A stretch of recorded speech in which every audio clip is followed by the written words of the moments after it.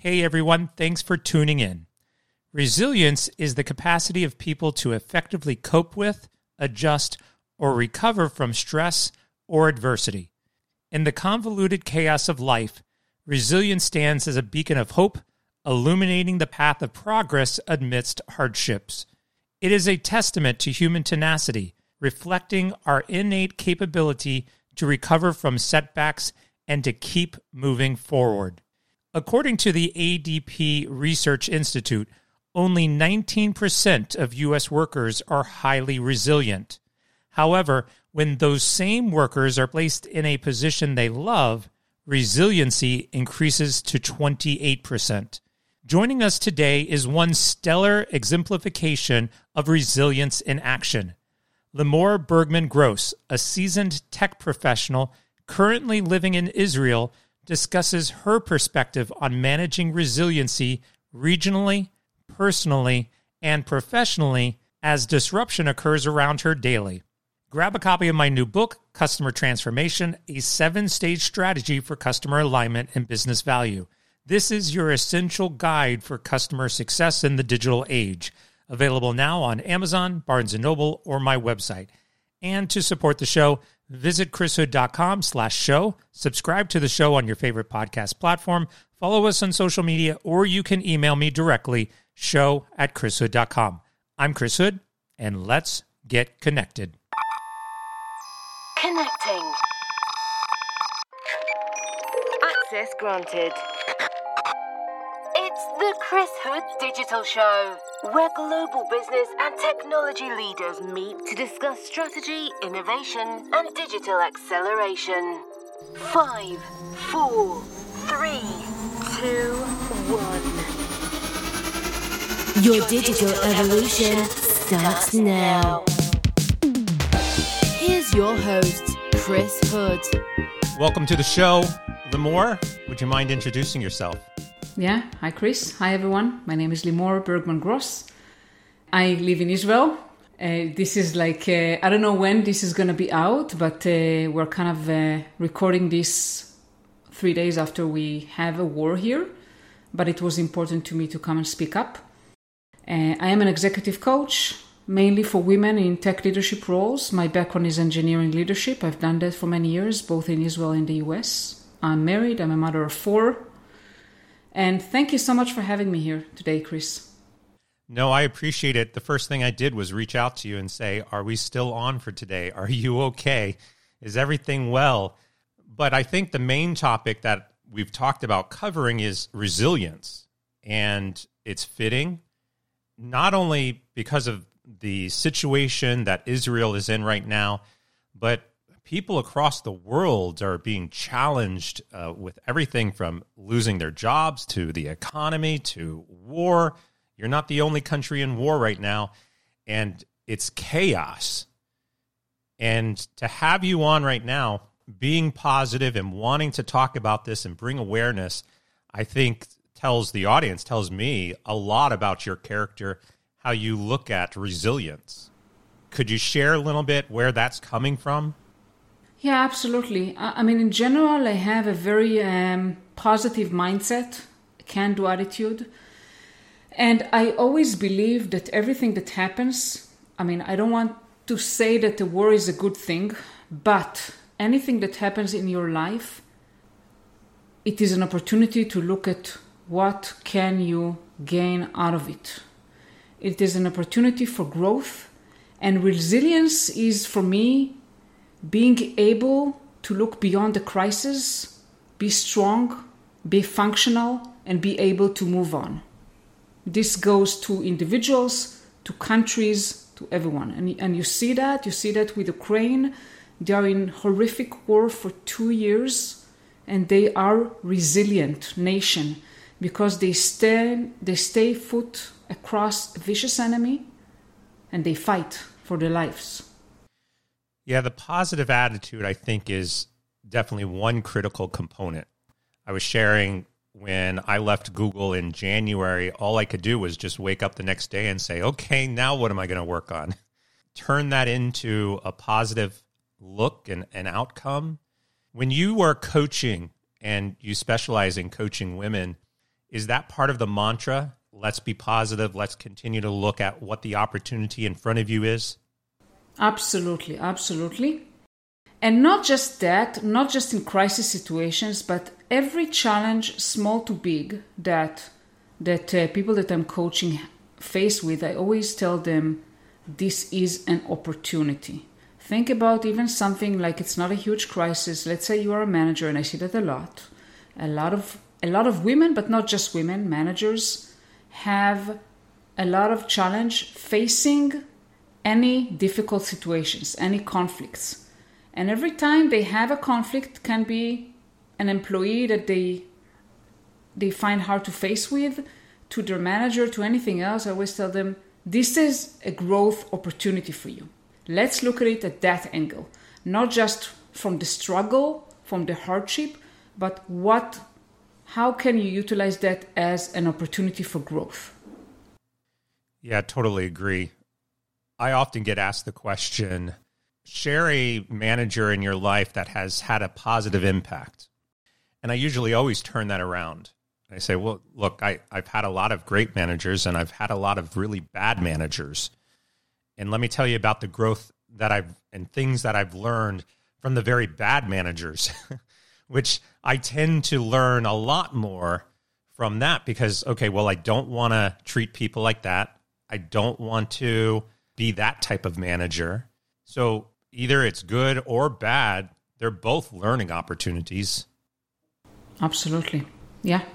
And as leaders, we have the role to set an example, to give other people hope, to help other people become stronger. And, I can share that in the workforce, I've seen many times, executives fight over who is responsible for something bad that happens. And this is the wrong kind of leadership, right? Versus leaders who take responsibility and say, yes, we are responsible. We're going to get through this. If someone needs to pay the price, they will pay the price. But it's not the time to blame and accuse other people. This is the kind of leaders I want to see, both in companies, but also in countries, leading countries. That's a hard thing for leaders to accept, right? There is this interesting comparison when we think about leaders in different areas of our life. You've got parents who are leaders, religious leaders, presidents and country leaders. We've got business leaders. And when you start to break those down on different levels, I do think that some are more accepting to say, yep, that's on me. I get it. But as we move up and we get to those presidents and international leaders, it is very, very rare for them to accept responsibility. I feel as if they did this more, they would get more respect. That's for sure. People want to see leaders taking responsibilities for their action, and that's how they gain the respect and appreciation, not just for,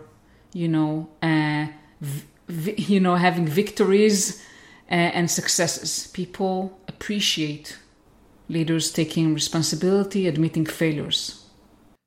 Now, is your philosophy the same? It's one thing when we are hit with chaos around us and there's problems like war, but that war came completely unexpectedly. We are disrupted constantly in our lives with something of the unknown. We don't anticipate it, so we can't prepare for it.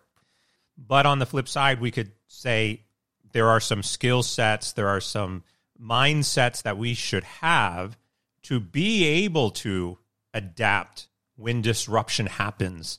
The COVID example is another one. It came out of nowhere. All of a sudden, we're disrupted. A lot of companies and leaders were not prepared for it. How do we position that? Yeah, and COVID, I think, is a great example because some companies could just shut off their businesses, right? And say, okay, we give up. Everything we know ceased to exist. Companies used to work certain ways, used to serve certain markets, used to do different things. And now they have to completely shift. They had to. So I think it's first realizing we are in crisis. realizing, okay, it is a crisis, we haven't anticipated it. But after you realize it's a crisis, maybe it takes you a day or 2 or 3, then you have to be strong and think about, okay, where are the opportunities? What can I do with it? How can I take advantage of the situation? It's a bad situation, but what can I do? And you've seen companies, I'm not talking about like everyone started working remote, but also shifting their businesses. I used to, at that time in COVID, I used to consult to a company who used to do on-site events, okay? And they shifted to do virtual only, they shifted the business model. Airbnb shifted their model back then, before people even started to go to Airbnbs to kind of, escape. They did experiences virtually. So how do you take the crisis and turn it into an opportunity for something else? And the same goes to when people lose their jobs. A lot of times, yes, it's a crisis. You may take it hard. It's okay to grieve. But then ask yourself, how is that an opportunity for me to maybe learn something new, maybe move to a different place, maybe expand my skills, maybe to do something I always wanted but never kind of decided to do. It's always an opportunity. I feel that there's a process in here, and I'm sure that it's different for everyone, right? We're all going to grieve differently, all going to adapt differently. But the basic process is something happens, we have to grieve, we have to reflect, we have to have a retrospective, we have to learn, we have to move on. And in the case of Israel today, it's so challenging because there's a desire, I think, to grieve right now, and yet you're still in the middle of it. It's almost like we can't grieve yet. And even that seems like a difficult proposition. Yeah, this is a, extreme situation where you actually fight for your life, right? for your country. So obviously in those situations, you don't have the time to stop and grieve or look for response, in that case, who is responsible for that, what went wrong. You don't have time for that. You have to really unite as a country and move on. And I can tell you, I was grieving, Saturday and Sunday, I was just watching the news all day long. I was a shadow of myself. I just couldn't function at all. I couldn't be a mother for my kids. I couldn't be a wife. I was devastated. I am still devastated. But I realized that I have to do something. I have to turn off the TV. I do watch TV. I cannot run away from this situation, but I try to kind of find the right kind of quantities of how much news I consume, find other ways to keep my mind. So I have my own podcast that I'm busy with. I have clients that I'm busy with. Some to-do things actually to keep myself in some kind of routine. It's a different kind of routine, but keep some kind of routine. Otherwise, I'll be just sinking in grief and in how severe the situation it is severe. But for my sanity, I have to do something else, to move on, to try to keep some kind of sanity. You touched on being a shell, being shocked, really, and not being able to be a mother. And yet, look, I have 3 kids, and I remember times where, I am just depressed or something is going on, and I have to just shift, and I'm like, I've got children here that I've got to figure out how to take care of. I got to snap out of this, and I've got to do it. I guess the only question I have is, how are your children managing this individually, and how are you helping them navigate some of these challenges that even we as adults are faced with? I think, first of all, unfortunately in Israel, we are not just proportion. I live 95 kilometers from the Gaza border. It's not very far, but in Israel terms, it's out of, we are not next to combat. We do have occasionally sirens. Unfortunately, we're kind of used to them. It's crazy to say, but we are used to every few months. There is some kind of operation. We get some sirens. We go to the shelter. So my kids are kind of, in a way. It's crazy to say, but they're kind of used to it. The other thing is that there is a lot of transparency. Yes, we have a war. This is a terrible situation that we're in, but also be optimistic. We will survive. We will get through this. My son today, he's 16. He went to package food for soldiers. So keep them busy. My other kids, may not want to get out of the house. They're afraid because, there may be a siren. That's okay. Just be empathetic to everyone where they're at.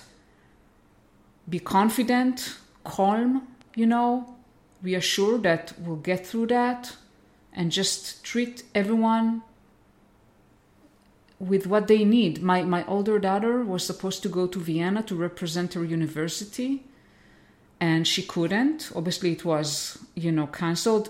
I think there are barely any flights going in and out of the country, maybe just, to bring people back here that were stuck outside. And she started crying yesterday. She said, I cannot bear it. Not because of her trip, but because she was watching all the news, and with social media, you see all those terrible, and I told her, stop seeing that. It's not healthy to see all those horrific videos, social media. Just stop.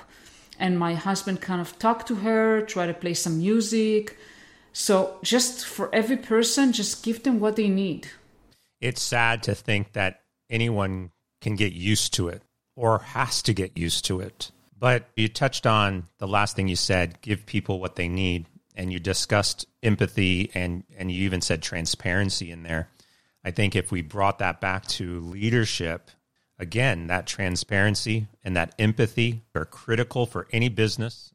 And yet it seems to also be two traits that are often missing. Yeah, and I truly believe in both. Being transparent and empathetic. And that's how I led when I was leading teams. Tell me a little bit more about your consulting and the work that you do specifically with women. Yeah, so being a woman myself and being a lot of times the only woman in the room, especially when you get to executive roles, it's not that I felt mistreated or anything. Sometimes there are biases against me. I cannot say there weren't. But it wasn't easy for me. It wasn't easy for me as a woman, as a mother, as an immigrant, to be honest, in the US, because we lived 9 years in the US. And I want to help other women that are facing similar, maybe different situations, help them with their confidence, with realizing that they can do much more than they think they can, to dare more, to be more daring, courageous. A lot of times we try to be obedience. We try to do what we are told, not to overstep, not to cross any boundaries. And we shouldn't. Sometimes you can take initiatives, you can do more and be ambitious and grow. And that's what I'm trying to help women see. And I specialize in women in tech, especially, in technical roles, because that's where I come from. I can relate, I can understand very quickly the situations and help them. There's a lot of organizations here in the United States that support women in technology. One of my previous episodes was actually women in video games, and specifically that space. When we think about bringing more women into technology, hiring is the starting point, but there's a broader issue at play here. Yeah, and we have to keep in mind that right now we are in a point in time. Meaning, yes, economic situation is not great. A lot of companies are laying people off. I'm not working with women on the now and only on the now, but also we have to look into perspective and how we want the business to look like. My goal is to make an impact on this planet. That's why I do what I do. And to have more women in executive roles, in C-suite. That's how I want the world to be honest, I want to see more women in politics also. Because women need to be there. We need to have diversity. And so yes, to your question, it's not just about hiring. It's only start with hiring. But actually, I'm trying to make an impact with women who are already there, how to help them break their inner barriers. That's my work. It's not the only thing, right? Companies need to also work on biases and help, see those women and help them grow. My work is on with those women to help them. When we start looking at the culture of an organization, and often you just said it, there's biases there that are preventing women from reaching that executive level. How much of that work is directly at the women who are trying to get into the executive leadership role, or has to be focused on the culture of the organization to remove the biases? So I always try to work within the circle of control, like what you can control. So if I'm a woman, I'm mistreated, I would try to see what can I control. I can build allyship with stakeholders, build respect, sometimes bypass, identify people who are all holding me back and try to bypass them, not step on them, but bypass. Find allies, find sponsors, and try to make change. Influence change. When you cannot do that, just move on. But I always try to, help those women be the trailblazers for others and for themselves. And a lot of times it works. Sometimes it doesn't. Sometimes, you're in you can be in a culture that is not supporting you and there's nothing you can do but to move on. But in many occasions, you can actually make a difference. And really, that's all we're trying to do is make a difference in the world. I also think that goes back to the empathy part. We talk about empathy when it relates to each other. We often talk about empathy in the concept of our customers.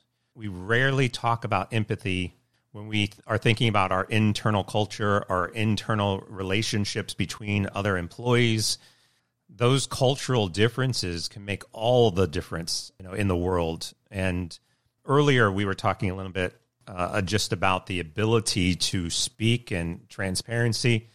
It gets into the psychological safety of an organization, which I think also is rooted in empathy. All of these things are interconnected, which is why I feel like culture of any organization is going to be the one thing that you have to change in order to have these positive results that we're talking about. Absolutely, and some of the women I'm working with, they try to make changes, right? They are involved in ERGs and different initiatives. I was doing that as well when I was leading. I was doing above and beyond, trying to make an impact. So absolutely, trying to make a change and impact. Everyone can influence. We have the power to make changes, but again, also we need to realize that sometimes there are limits to what we can do. And we need to find the balance, towards being, making an impact, to try to make a change to our well-being. Because it can be a double-edged sword when you're fighting too much, we're trying to make a change. That can take a toll on your mental health. So we always have to balance that, depending obviously on the company, on the culture, on what are the obstacles and so forth. We'll bring this back around. I think oftentimes people want to do something big to make an impact and to inspire that change. But in reality, sometimes it's small tasks that don't necessarily have the impact or the direct impact that we think they're going to have, but you have to start somewhere. So I reflect on your son taking meals to the soldiers. That's not going to really have any direct impact on the war, but it's going to have an impact on somebody. And whether that's a soldier that is getting a meal or whether that's your son who's going to get that impact, I think those small little things build up over time, generates the positive momentum that we're looking for. Absolutely agree with you. I have my own podcast and I post quite a lot on LinkedIn, and at times I feel like, okay, am I talking to no one, right? I mean, sometimes I feel like I'm talking and no one is listening. But once in a while, I would hear someone tell me, wow, I follow you, keep doing that. So yes, we all make impact. Every small thing can make an impact on somebody. Every piece of content you put, every source of inspiration, any kindness that you show to someone at work can be something really big to them. I appreciate it so much. I'm so glad that you were able to log in and that we had this opportunity to chat. Me too. Thank you so much, Chris. And of course, thanks to all of you who are listening. If you like what you heard, please subscribe to the show on your favorite podcast platform and leave a review. Your feedback helps us improve and grow. And if you have any questions, comments, or ideas for the show, you can connect with us throughout social media and online at Chris Hood Show. And please share this episode with your friends, family, colleagues, or anyone else looking to grow their business and start their own digital evolution. Until next week, take care and stay connected.